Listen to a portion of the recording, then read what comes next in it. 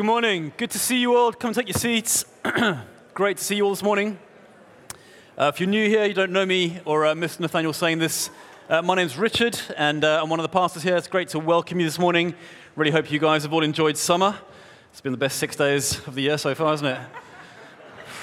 I mean, come on. If you're part of the church, you'll know this morning that we're back in the book of John, and we are working through John's Gospel up until Christmas. In this series that we've called Believe. In chapter 21 of the book, it tells you why John wrote the book. It says, all these things were written that you might believe. That's what we are praying for and hoping for, that you will believe increasingly the truths of Jesus Christ as we work through this series, which is why we're preaching it and kind of deep diving each week, and have been for a few months and will be now until Christmas. We're in chapter 11. It'd be helpful if you had a Bible in front of you. I'll give you a moment to get there. We're in chapter 11, starting in verse 45 today. It's an obscure and unusual passage that is often overlooked, but I'm hoping that there's some really good stuff in there for you today. I think the words will come up on the screen behind me as well. If this afternoon you walk down to Parkstone Cemetery and someone there claiming to be a holy man said, "Watch this," and then he called a dead friend out of the grave, how would you react? What would you do? What would you think? I've given quite a bit of time this week to thinking about this as I was preparing. I imagine, having full confession here, having watched my fair share of zombie movies over the years, I'd probably be a mixture of completely freaked out and completely overawed and astonished. But either way, it would seem very unreal. I honestly believe if we were to observe such a thing, maybe this would be true for you too. It would, in my case, completely rearrange my understanding of the world. I wouldn't be able to just ignore that fact. It's just too unreal and too shocking to leave me unchanged in some way. I couldn't ignore it. I'd have to somehow make sense of it. It would require a response of some sort from me. You wouldn't just go home and, I don't know, make a cheese and pickle sandwich and flick on Sky Sports. You wouldn't just get on with your day. Can you imagine? Hey, babe, how was your day? Yeah, it was great. I had a finance meeting. I had lunch with Nathaniel, and I saw a dead guy raised at the cemetery. It's not kind of in that kind of category, is it? That sort of thing would just arrest you in your tracks and cause you to work out what was going on. And there are different ways of dealing with an event like that. For some people, it might be fascinating and make them want to track down this holy man and find out how he did it and why. For others, it'd just be terrifying, and they just want to kind of pretend that they'd never seen it. I remember a really shocking day on September the 11th, 2011, 22 years ago this weekend pretty much, watching in absolute stunned terror as two airplanes flew into the World Trade Center in New York City.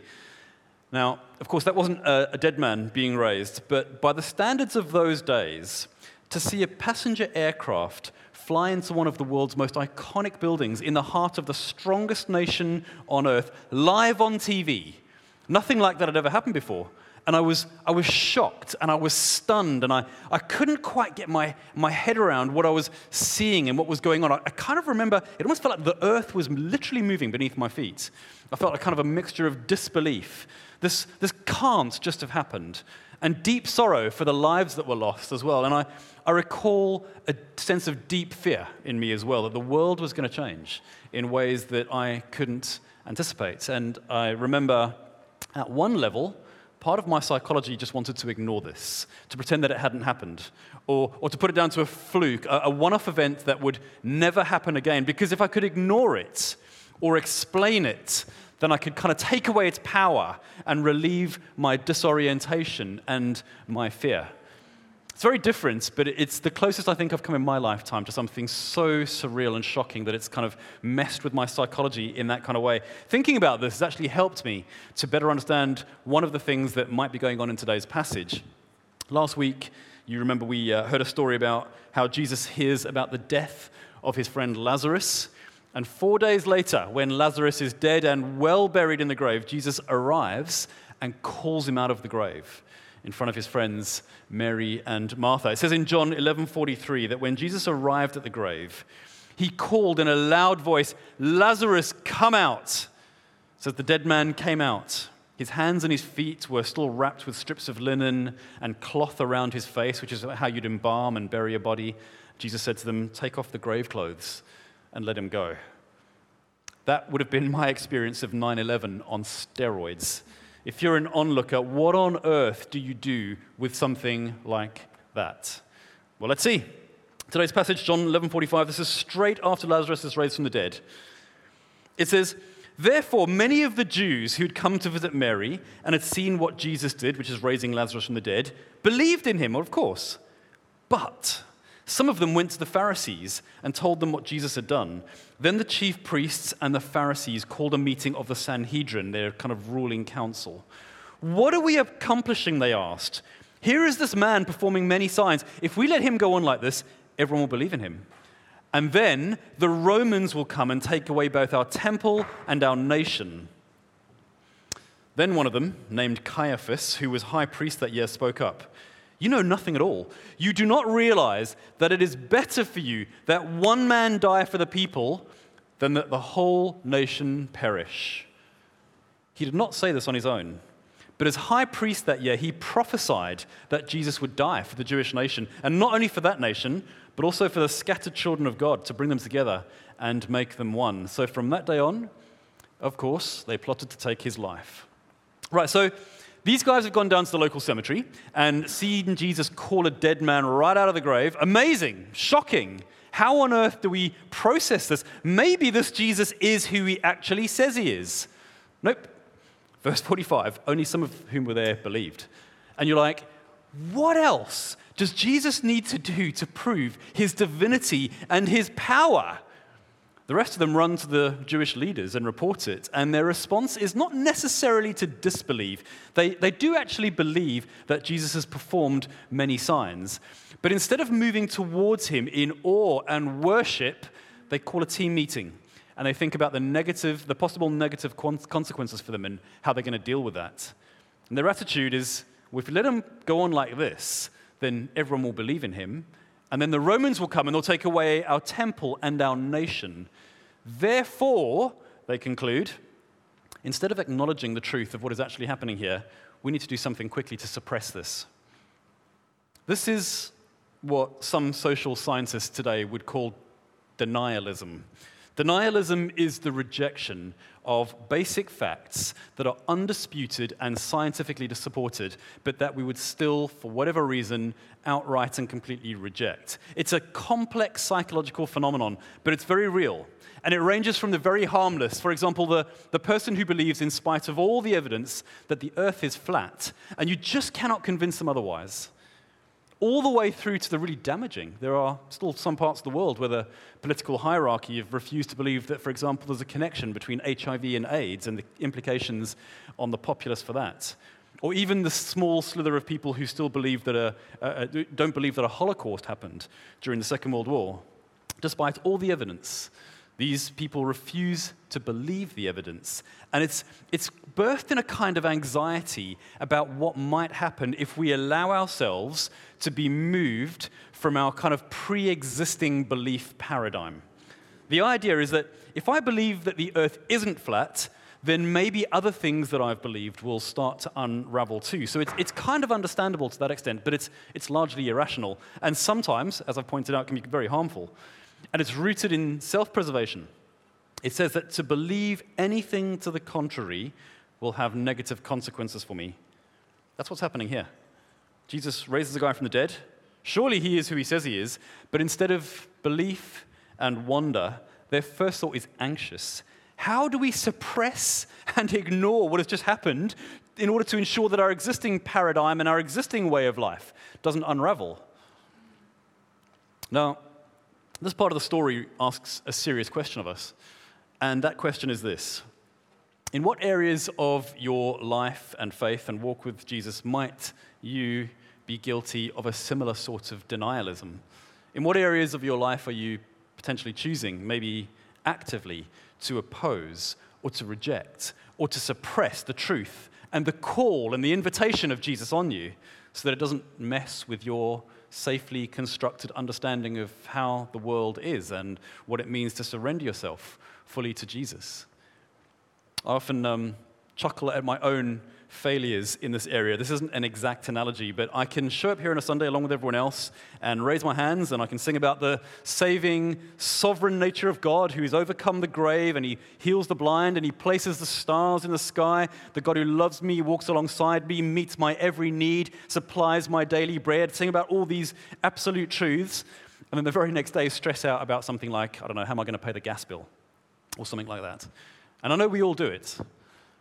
But I also just want to kind of take a moment to normalize some of the stuff so that we do know how to respond when these times come. Because there is a fine line between doubt, which is completely normal, and outright rejection, which is what is happening in this story, which is actually very dangerous for us as believers.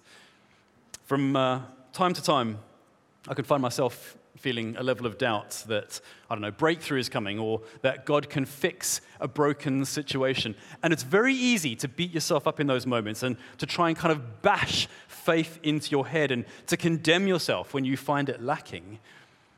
But I've also found a real grace in those moments too. I think that being a Christian comes with an underlying assumption that at times we will experience doubt.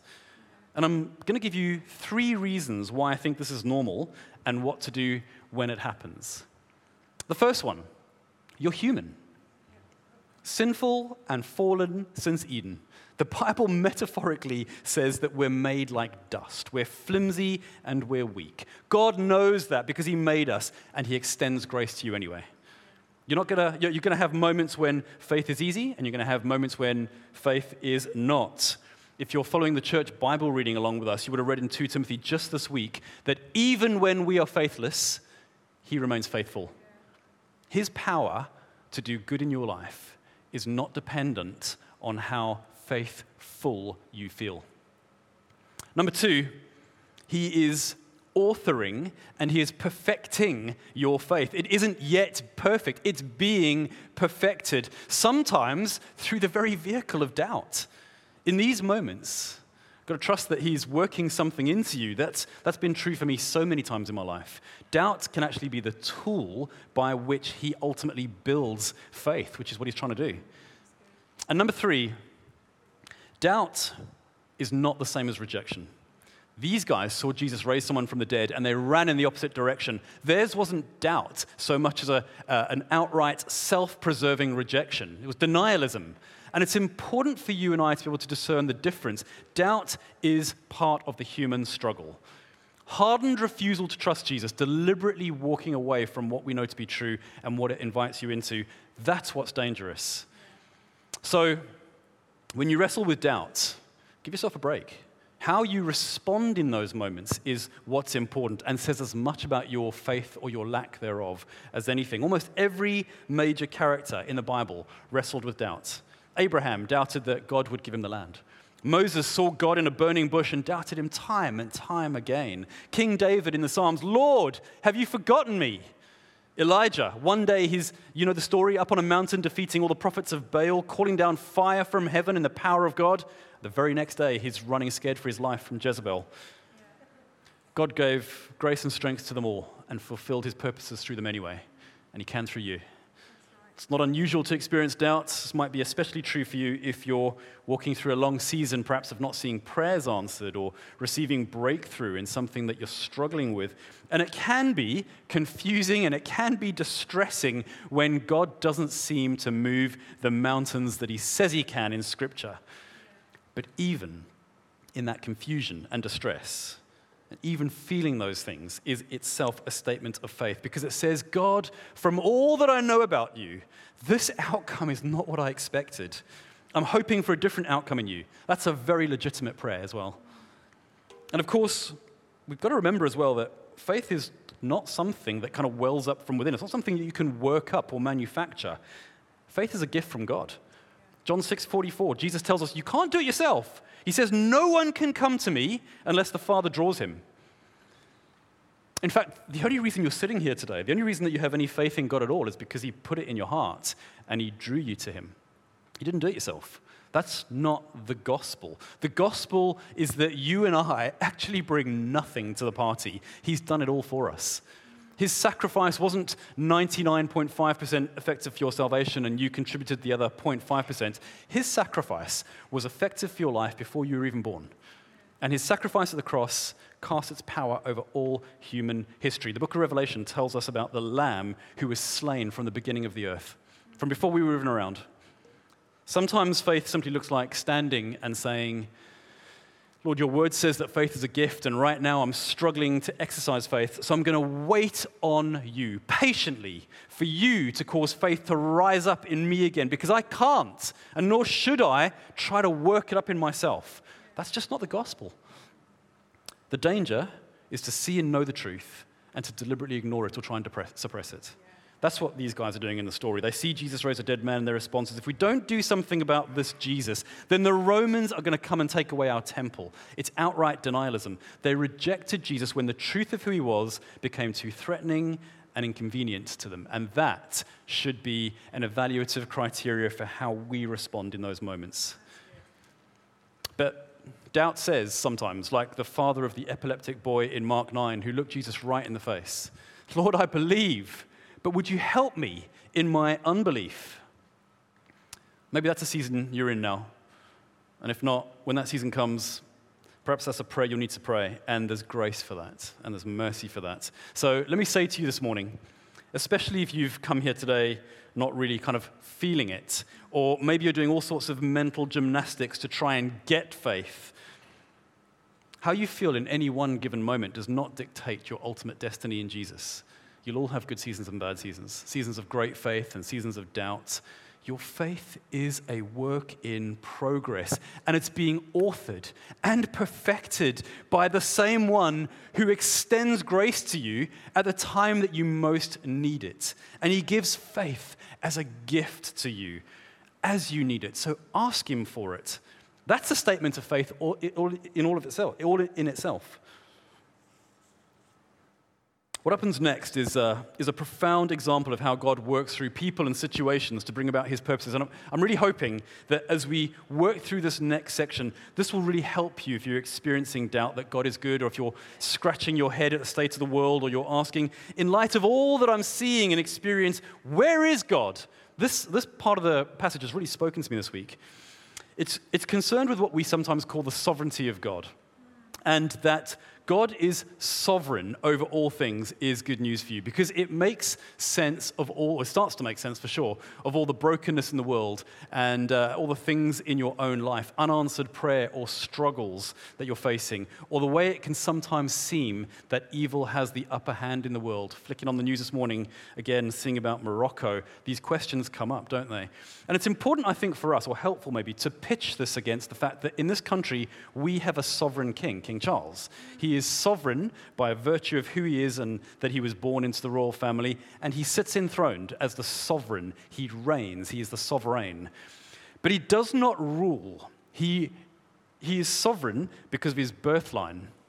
He doesn't actively have any constitutional or administrative power. So his is a kind of, in some ways, if you'll forgive the phrase, a bit of a toothless tiger type of reign. But he is the sovereign, but it's different.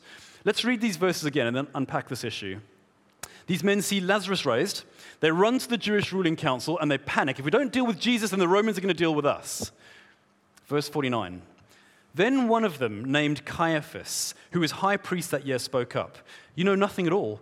You do not realize that it is better for you that one man die for the people than that the whole nation perish. Okay, now this part is crucial. He did not say this on his own, but as high priest that year, he prophesied that Jesus would die for the Jewish nation. And not only for that nation, but also for the scattered children of God, to bring them together and to make them one. Caiaphas was the Jewish high priest. He hears this most recent story in this developing situation with Jesus that he's been tracking, and his response is this: it's better that he dies than that we all die. And that's pretty much how you'd expect him to respond as the protector of the Jewish people and the Jewish faith and the temple. Remove Jesus, or we'll all get removed by the Romans. That's what he's saying. But the next verse tells us that he didn't say these words of his own accord. It says that he prophesied them. That means that God put them there. Why on earth would God put those words in Caiaphas' mouth? And this is how the sovereignty of God works. And it's very, very important for us to grasp. God is Lord of all creation and over all creation. That doesn't just mean that he kind of created it and that he then sits back with his arms crossed and watches it all unfold. Sovereignty in this context means that God actively exercises rule as king as well, having control over all events through what he has created and through personal involvement in every situation. Does that make sense? I'll say it a different way. God is working out a meticulous plan throughout history. And the way that he's doing this is both by orchestrating and allowing events to play out in human history, in your life, like a master orchestra conductor. He will cause some events to happen that make no sense whatsoever to you, but that in his sovereignty have great meaning and purpose for his plan. At other times, he may just allow events to happen that he has predetermined and foreseen that, again, make absolutely no sense to you, but that have infinite worth and purpose in what he is doing in history, unfolding a plan which finds its conclusion in you and I, and millions of people from all across history finding their home in a renewed heaven and earth for all eternity with him. That's the plan of God. That's what he's doing. And whether or not we can see it is not really what's important because we're not God, he is. What's important is that we believe it to be true because it's what Scripture teaches. And if we do, then it makes sense of everything else that's going on in the world. It makes sense of the good things that we receive as an act of his grace. And it makes sense of wars and dictators and economic crises and all sorts of things that seem evil to us as well. A good example of this is drawn out in the story of Joseph in the Old Testament. The Bible teacher R.C. Sproul years ago helped me to see some of these links from Joseph's life story. I think it's so helpful. And as I kind of work through these links, think about some of the events in the world that you might be looking at and scratching your head about at the moment. So travel with me to Joseph, he of the Technicolor dream coat, the multicolored coat, hated by his brothers who were jealous of the coat. And he's left for dead, and then he's sold into slavery. Evil. How can God possibly work through a situation like that? And of course, out of this experience, Joseph is then sold into the household of an Egyptian man named Potiphar. Terrible. Now he's Potiphar's slave. Why would God allow that? And Potiphar has a wife who happens to falsely accuse Joseph of sexual misconduct, and he ends up in jail. Terrible. What on earth is God doing? Isn't Joseph one of his people? But in jail, he meets two convicts who are connected to Pharaoh, mighty Pharaoh. And one day, one of these convicts hears that the mighty Pharaoh is having nightmares. And so he explains, well, I know an Israelite guy in jail named Joseph who's sitting there, and he can interpret dreams. So out comes Joseph. He interprets the dreams. Pharaoh takes a shine to him and makes him prime minister of Egypt, which is where he and his family settle.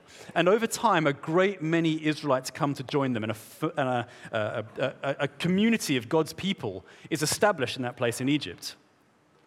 Now, selling Joseph into slavery was evil. Mankind is evil.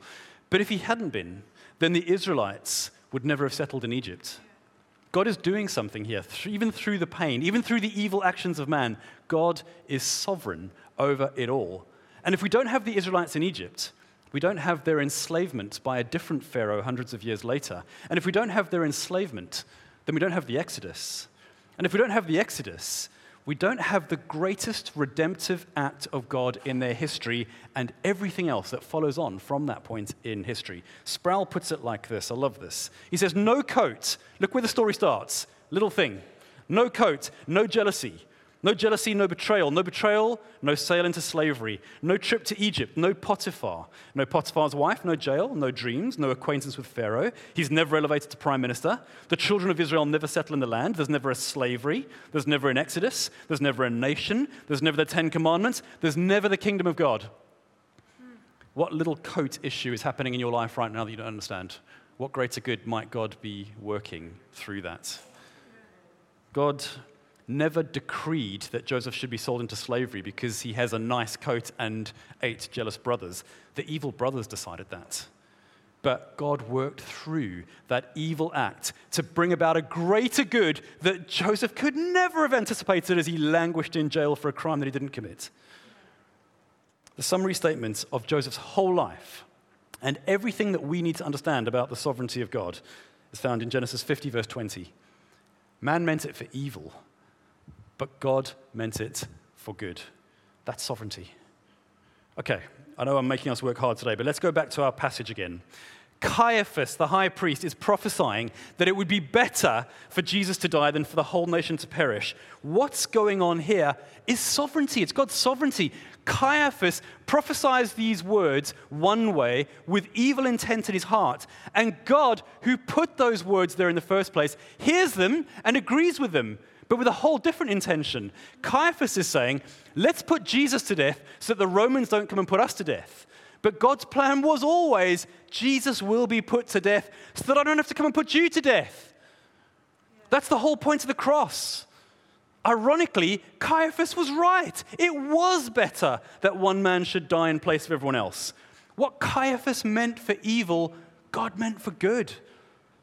And that's how we can make some level of sense of the apparent evil in our world.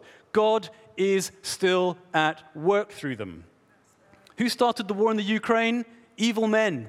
Who suppresses and oppresses the poor and denies medication to the third world and pumps noxious greenhouse gases into the world and raises taxes on the lowly and traffics women and children? Evil mankind. Does God hate these things? Yes, of course he does. Can God work through these things? Yes, of course he can. Can he bring about good from evil circumstances? Yes, of course he can. Will he? Yes, of course he will. He has a plan to bring us into relationship with him and to make heaven our home. And he is working through every single event in history and every single event in your life to that greater end. So, what is it that is currently raging in your life that you don't fully understand? What pain? What relational breakdown?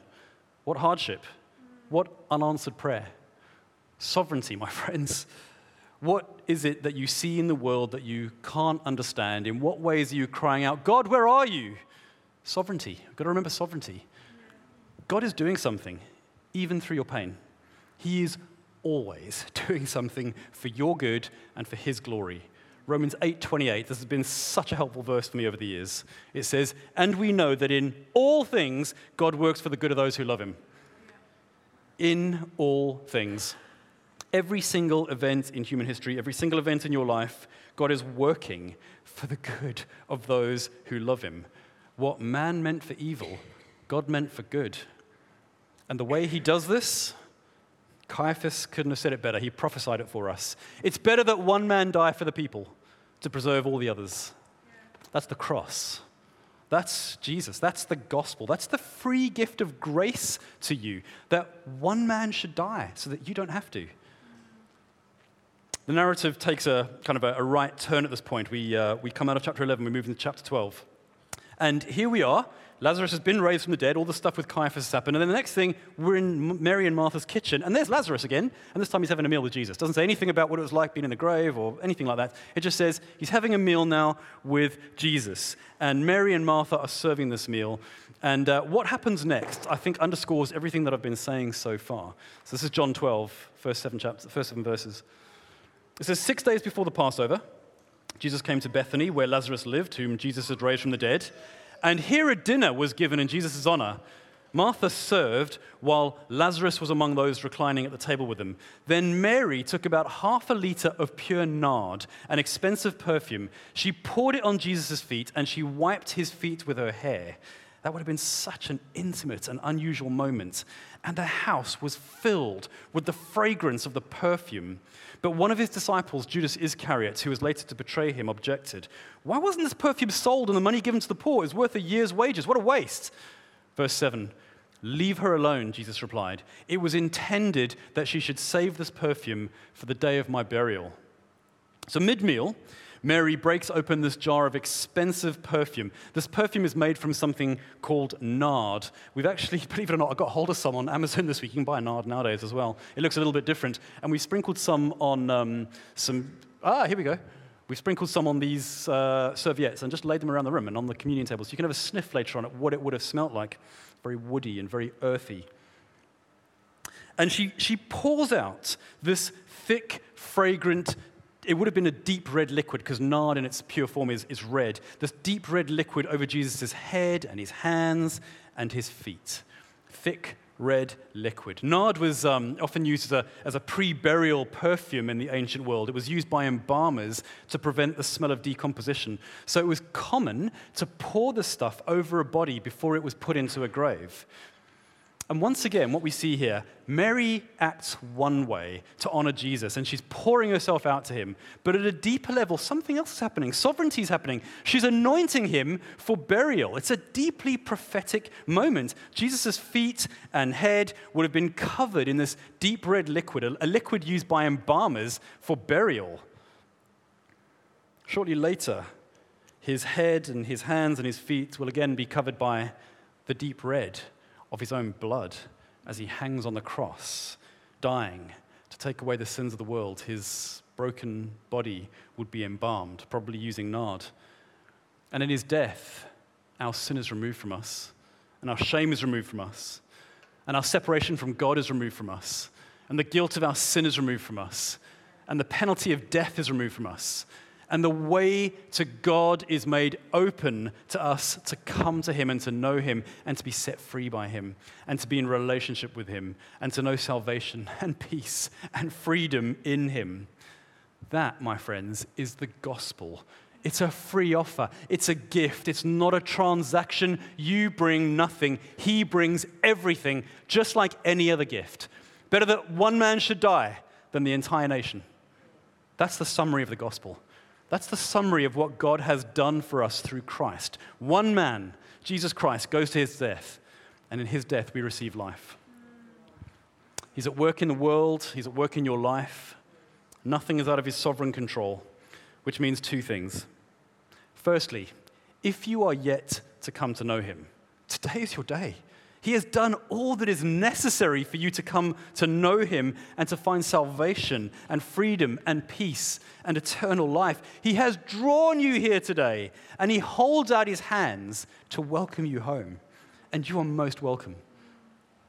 Second thing, if you already know him and have walked with him for some time, and you just need some assurance that your situation or any situation is under control, that he holds it in his hands, that he is working out his plan in spite of the circumstances, and that because he is perfectly good, the way he works these things out will also be perfectly good. Then rest again today in his sovereignty. It's all going to be okay. Because one man died, the price is paid for all of us. Nobody else needs to. Come again today. Know the blood-bought freedom and life that Jesus Christ offers you. Should we pray?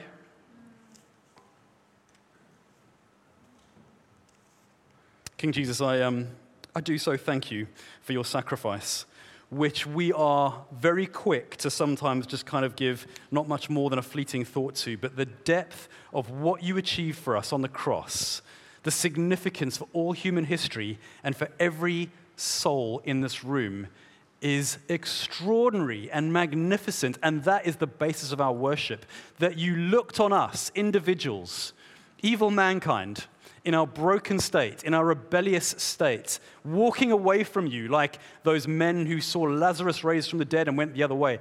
Even then, you looked on us with compassion and said, I am going to go and do what is necessary to bring freedom and life and salvation to them. And for the joy set before you, the joy which was a forgiven people who could be in relationship with you, you went to the cross. And we so thank you for that. We thank you that you're at work in the world. We thank you that no situation is out of your control. We thank you that in good seasons and in bad seasons, you are alongside us. You are God with us. You're Emmanuel. We thank you that you are sovereign. And you're not sovereign in the sense that you sit with your arms crossed on a throne. You're sovereign because you rule in our lives and over every situation. Lord, I pray for all of us that faith would rise up. I pray that for all of us we'd get a paradigm shift of how you're at work bringing about good in our lives. All things for the good of those who love you. Lord Jesus, be glorified, I pray. Amen.